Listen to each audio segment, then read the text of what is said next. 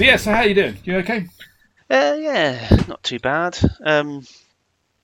Fed up with everything, Oh, lockdown, everything. oh, Everything just seems so miserable, and I know, really. Yeah, that's right. it's February as well, isn't it? Oh yeah, It's really yeah. bad I mean, time. it got a little sunnier yesterday, and a little Mm. bit of sun. I, actually went out for a walk. Started to avoid. Of course, the sun's come out, so everybody just assumes as the weather changes, there's a kind of pathetic fallacy in place. So the weather's bad, everybody's miserable. They all say lockdown. The weather's better, and then everything's fine, and there is no virus anymore because the sun's out. Ah, Um, yeah, yeah. so it was just everything was just heaving. I went out for a walk, and and you had to kind of it was like it's like treading through a minefield to try and make sure you avoided getting too close. Because I figure I put in a year's worth of social distancing Mm. misery. I'm not going to catch. I'm not going to catch COVID in a lot. In the last few months, when they finally feel that we've got something. We've got a vaccine now. Things are starting to kind of. It looks like there's light at the end of the tunnel. This would be the point at which I collide with a whole group full of primary school kids, straight back from their kind of COVID soup that we get sent. Where the government sending them to, and I'll Yeah. just end up with it. Well, it's just like they say, isn't it? It's you always have an accident in the car when you're nearly home. Yeah, I know, right? It's Yeah, always that, yeah, isn't it? It's always yeah. that. So I'm not buying into that. But so I had a bit of a walk. That was quite nice. But yeah, we're all. That's my family's motto. This is my kind of my birth family's motto. As fed up, fucked, and far from home. That just about sums it up. Really, it's just. Yeah. Yeah. So there you go. Anyway, yeah, but I mean, it's better. Hopefully, better times ahead. New lifestyles are ahead. We talked a lot about speculating on what kind of alternative lifestyles will now be available to us Yeah. post the catastrophe. Because we've mentioned the likes of Carl Jaspers before. I'm a big fan of Carl Jaspers, and one of the things he goes on about is that we never question our existence until it's thrown into question for us. So we're quite happy to maintain our kind of familiar routines until we encounter some kind of bump in the road, some sort of existential crisis, some boundary situation, which shows you, as much as it shows you the routine that you've been doing all the time. Because the routine doesn't show up until it breaks, and it's kind of, oh crap, this is but this is what I do every day. This is what I do every day, and you start to question that, and it's kind of, well, do I have to do this every day? I have to get the same bus into work? Do I have to walk the same route into work? Do I have to do the same job? And in many ways, the pandemic has been a bit of a boundary situation in Jasperian terms. It's kind of making people think, do I have to do things? So maybe there are exciting new vistas to be explored. What do you think, Danny? That's it, isn't it? Yeah, no, I agree. It's I often think about in more kind of grander terms, the kind of more You are a very revolution. grand person, though, aren't you? I am. I try to be. Grand. I mean, look at you sat there in the velvet cloak and the ermine. Very nice, very nice. Well, It's nice to see you haven't let yourself go. And, one tries. What was I going to say? Yeah, I like the especially in countries like ours, which don't have any kind of long history of like revolution. There's go back, delve in history. When has there been these kind of like you say boundary moments? And the biggest one I think we had in our history is like the English Civil War. That was a time when things are thrown up. Anything could happen.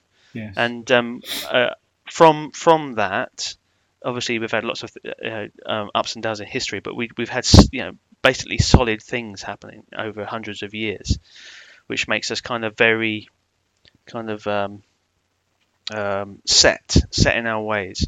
But then on a smaller scale, there have been kind of revolutionary kind of times, and the 60s is often said that the Second World War for a start, but and just after the Second World War is a kind of a moment, isn't it, where things are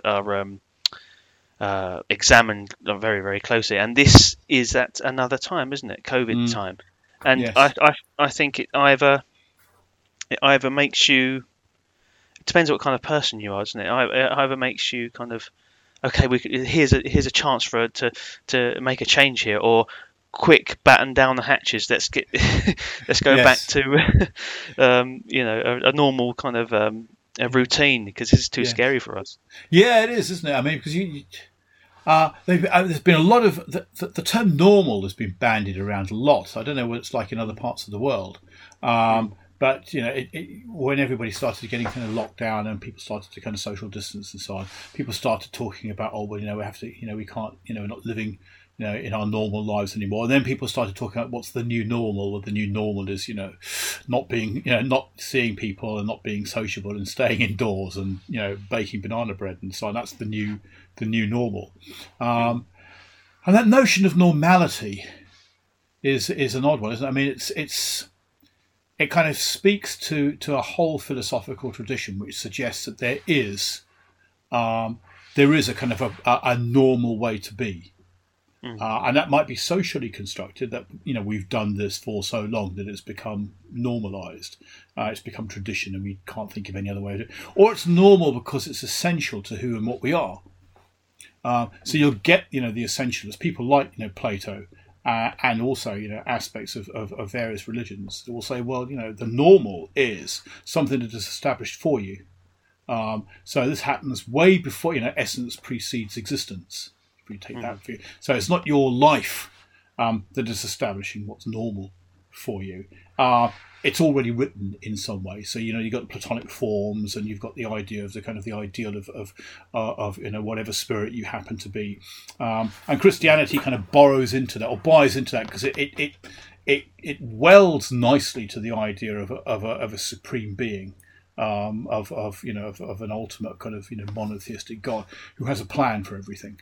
And there, as we said before, there's a comfort in that knowing, well, there's a plan and we're part of the plan, and there's a normal, and we've got the maker's instructions. And as long as we follow the maker's instructions, then everything should bolt together nicely, and your life should bolt together nicely without even so much as a spare washer or a spare screw left over at the end of it.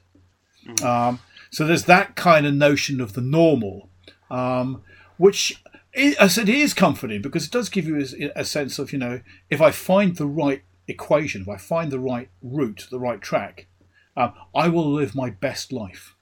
I will be the person I'm supposed to be, because here's my destiny that I'm supposed to be heading towards. So if I get on board that train, I can head towards my destiny, not buck that. I'm not constantly banging my head against. And that's Plato, to a T. It's going to, don't bang your head against a wall trying to be something you're not. What you are is already defined. There's Christianity. I mean, part of Christianity's attraction and its political leverage back in the day was, again, God has established a destiny for you. It's predetermined. Predestination is kind of one of the things that certain aspects of the Christian tradition lean into. Calvinism, for example, there is a predestined state for you, even down to whether you're saved or not. I mean, that's when it becomes really heinous. But you've got that kind of thing. So if you're born a peasant, then that's it. You don't have to be kind of you don't have to kind of do anything not to be a peasant. You don't have to kind of work hard and educate yourself. So you're not. That's what you were born to be. I mean, in the Platonic kind of in the kind of bronze soul sort of way.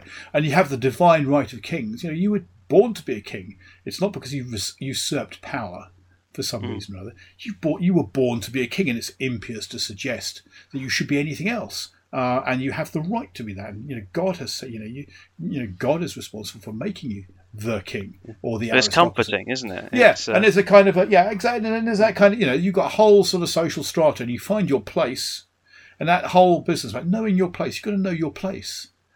Very strong Victorian thing, wasn't it? Knowing your place.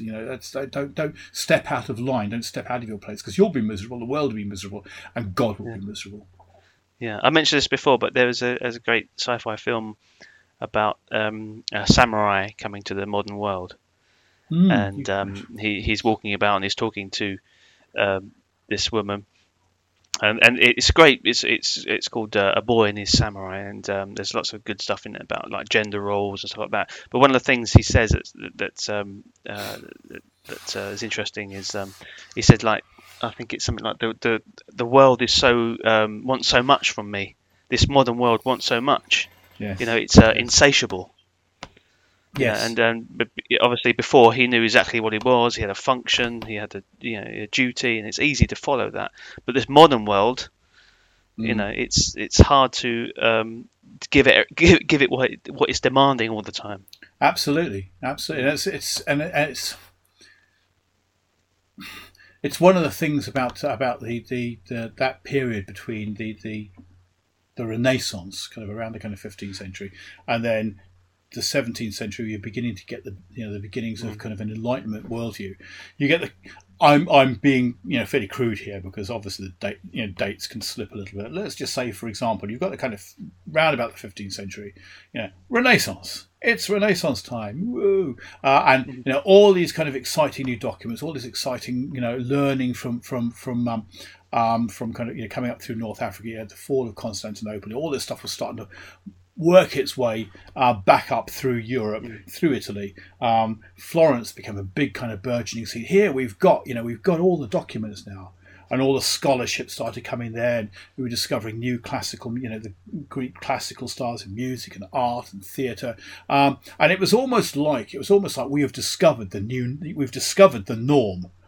Because the Greeks, the Greco-Roman, but particularly the Greeks, they were the daddies. These were the people who established what was right, what was normal, what was the high point. So that's what everybody aspired to. And the Renaissance, for a moment there, was delighted to come out of it, the lockdown of the Middle Ages. I'm not going to call them the Dark Ages, because my daughter will hit me, because she says they weren't that dark in many respects. But if you come out of the sort of lockdown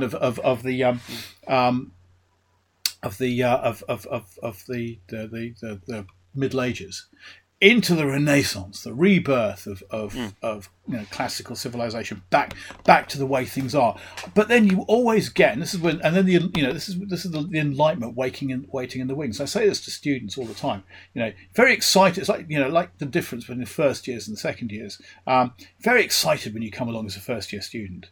This is your Renaissance, your rebirth, your intellectual, all the new stuff, and your tutors can do no wrong. Your tutors, have all the answers. Your tutors have all the knowledge and all the wisdom. And then, but when you get to the second year, it's kind of, what do these guys know?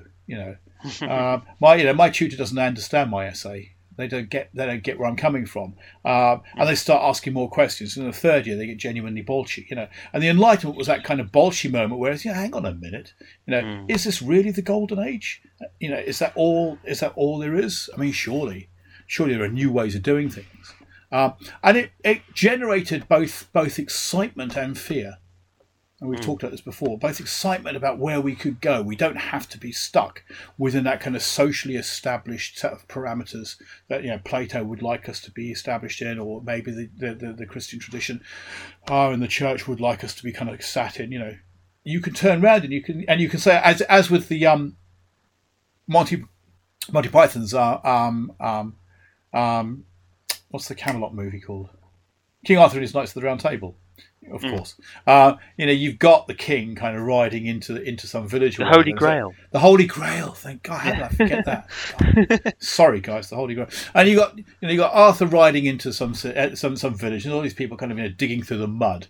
And somebody says to him, "Well, who are you?" He said, "I am Arthur, king of all the Britons." Really? Who are the Britons? And well, you're the Britons.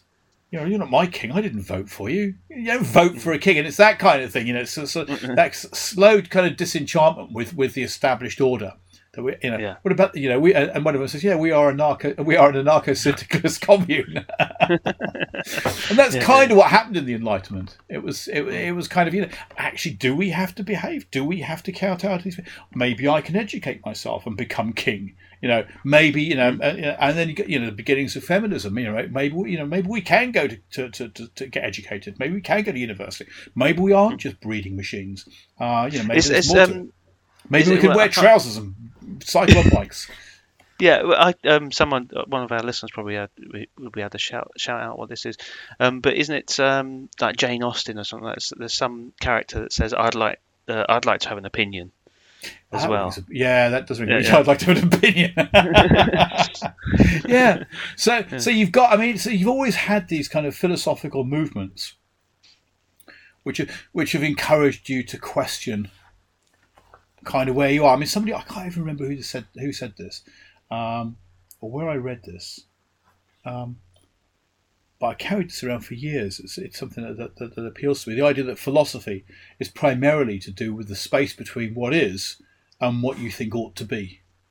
Most philosophers are working in that space. They're saying, well, this is the way the world is working. This is the way you're living your life. This is the way you're understanding who and what you are. But this is where you should be. This is how you should be living your life. This is how you should be understanding yourself. So how do we get from there to there? How do we get you out of the cave and into the light? It's the understanding of that gap, isn't it? It's like, what is, like you say, what is the root here? Why is there a gap? All those kind of questions. And you do get. I mean, you do get a lot of discussions about a lot of philosophical discussions which are trying to establish a norm which needs to be protected. So the idea that we need to make sure that we don't allow the forces of darkness or the those who would undo civilization to impinge on us. We've got it right. We've got the balance right here now, and it's normally some empire or other. It's the Greeks or the Romans. Just get this just right, and now we just need to maintain it. But as soon as you get into that state where you're trying to just maintain that, then it seems to me that it kind of contains the seeds of its own, destabilization, because no system is going to keep perfectly stable. Sooner or later, it's going to topple, and that's why you get people. Sorry, Karen. So I sometimes think about this. Star Trek and the Starship Enterprise, or any of the kind of the starships you see in those different incarnations of the series. And I seem to think that when you first see the Starship Enterprise, it's a gleaming, amazing thing with lots of very futuristic, and that I think represents the state you're in, literally the state, like the country, and how prepared you are for what's going to come. And then sometimes you watch some of the series, and there'll be like enormous alien spaceship that vastly overpowers it. Yes. And suddenly it doesn't seem so prepared, so useful, or it's got some problems with it. And I often think when you go into life, you have to get prepared for what's going to come. The Starship Enterprise going through space, we don't know what's going to happen. That's like what you how you can't kind of predict what will happen in your life. So have a good starship. Be prepared. Yes. Yeah. So I like that. Yeah. I mean, that reminds me of a bit of Henri Bergson, actually. Now I come to think of it, because Bergson has that similar idea. Of course, that's where I was going. Of course, that's where you were coming from. Yeah, clearly, I could see you setting that up. But I mean, Bergson has this view that one of the problems with Western philosophy and Western culture is that everything is predicated on the fiction of our ability to predict the end in some form or another, or to have as our guiding principle an end point. And he says there's no way we can understand what the end point is going to be, because everything is in process, everything's going to be in flux. And he uses the example, if I remember rightly, it's not cycling. I think it's swimming. Swimming, or I don't know, swimming, or I think it's something like swimming. And it was kind of there is no way you could rationally predict swimming, because we have no analogue for it as ground-based people. So you couldn't conceptualize it, he says, in any meaningful way, because you couldn't extrapolate from walking on land to what you would have to do to maintain yourself, floating and so on. He says the only way you could know that swimming is something that we can do is by just by jumping in the water. It's kind of like existential thing. Jump in the water and then see what happens. And he says that, and it's the idea of having it's like finalism. It's that kind of telos. It's kind of, okay, here's our goal.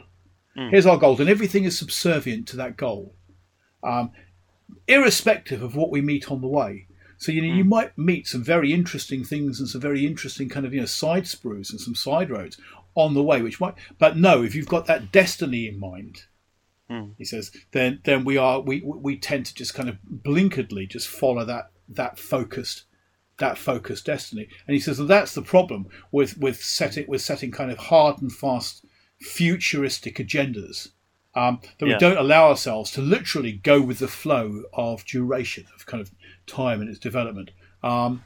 So he's saying a lot of what we do is very abstract and conceptual.